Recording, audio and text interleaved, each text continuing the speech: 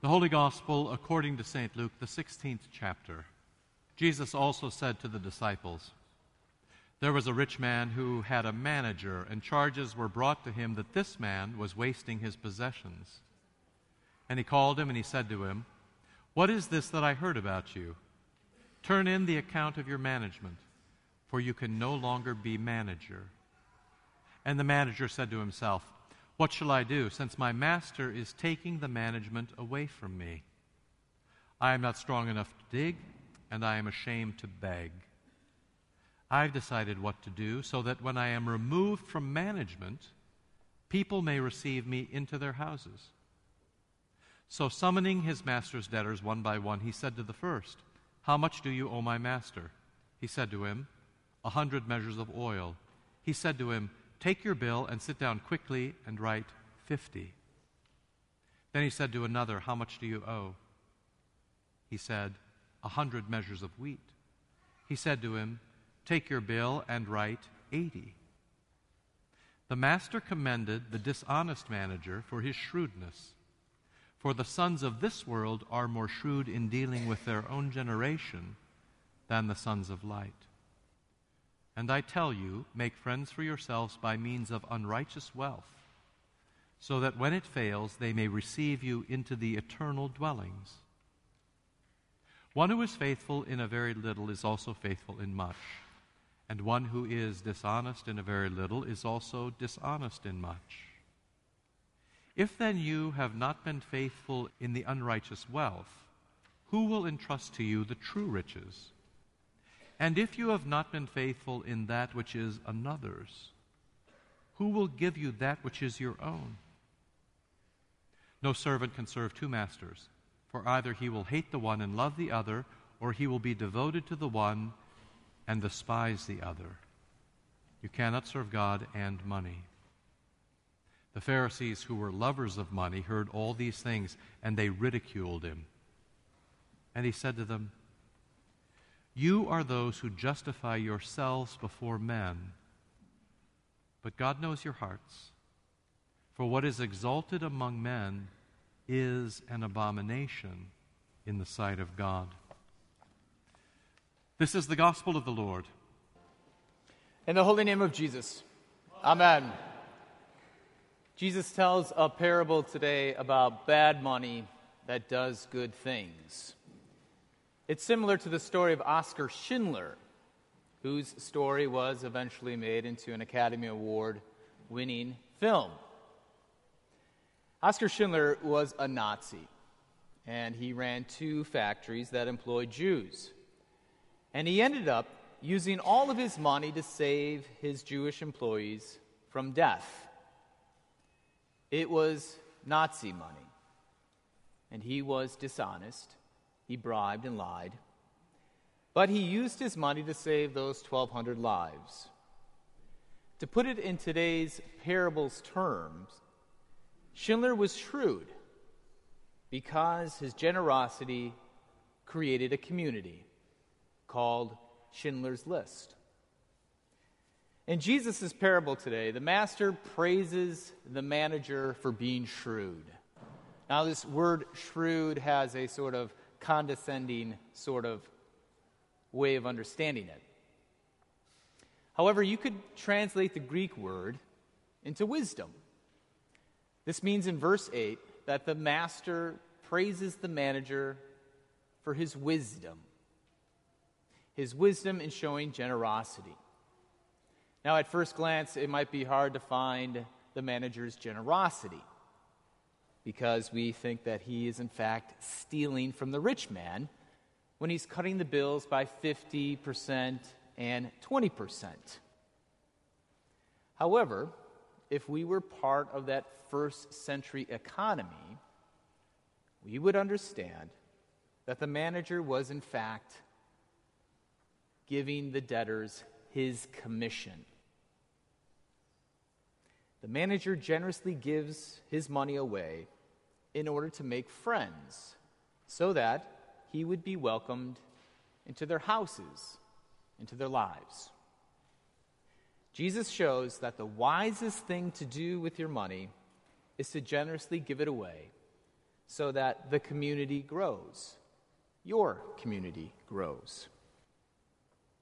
See, once the manager is fired from his job, he's no longer restricted to do the things that everyone expects him to do, to get his cut. Rather than thinking about his own economic situation, once he's fired, he focuses on others. And he ends up being part of their life, because generosity creates community. Now, you might have noticed, if you've ever come to an Advent or Lenten dinner here at St. John, that we don't have free will offerings. You just come and enjoy the dinner. There's two main reasons. One is, I don't think there's really such thing as a free will offering. Once those baskets are put out, I feel obligated. It's more of a transaction than an offering. But the second reason is the more important reason. The second reason is generosity expands the community. See, rather than payment, the wisest thing to do with the money is to simply give it in the offering here at church. Because the offering is the mechanism where you stop thinking about yourself and start thinking of others. How you're going to love them with a generosity that attempts to create and expand the community. Now, you might say, of course, this man in the parable, the manager, is going to have friends because when he gives money away, all they care about is the money and not about him. Well, that could be true if the Bible reading ended at verse 9. But the Bible reading continues. And in verse 11, Jesus says that being generous with your money is the little stuff of faith compared to the true riches. What this means, then, is money is a way to serve something better, something truer.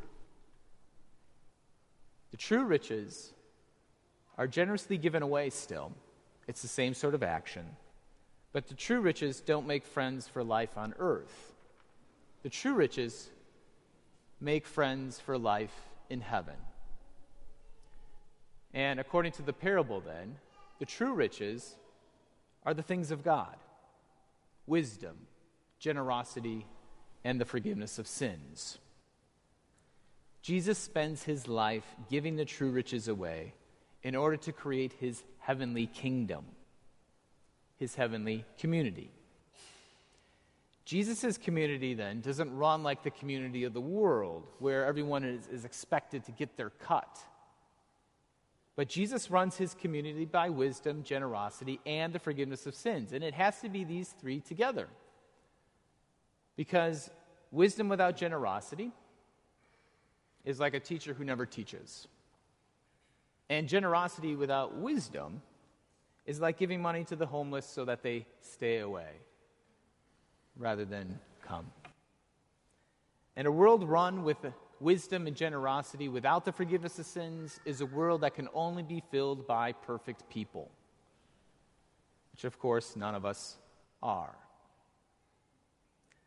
However, Jesus in fact shows all three of these true riches when he dies and rises again for the world.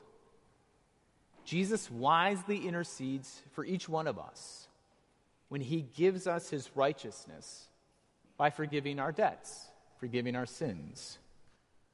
When Jesus died on the cross, he gave more than the 50 and 20% of today's parable. He gave the 100% of his life. By giving all of himself to the world, Jesus then can create a community the size of the world. And Jesus wants to fill this world. You see, like the dishonest manager, each one of us have been fired from a life that makes sure we get our cut. And we've been baptized into the way Jesus runs his house, into a life that gives our wealth away, whether it is money or the true riches of wisdom, generosity, and forgiveness. Now, with respect to how much we give, Jesus picks a lot of numbers. 10%, 20%, 50%, and of course, 100%. But what he doesn't choose is 2%, which is in fact what our national church body gives. See, today's parable helps us rejoice in the fact that we've been fired from the 2% and in fact have been welcomed into, baptized into, a life that gives generously, so that people may be welcomed into the heavenly kingdom, where they can experience the true riches of God. So let us pray for wisdom and generosity and the forgiveness of sins, so that we may joyfully give away the true riches of faith, so that the heavenly kingdom can rejoice in its expansion. In the holy name of Jesus, amen.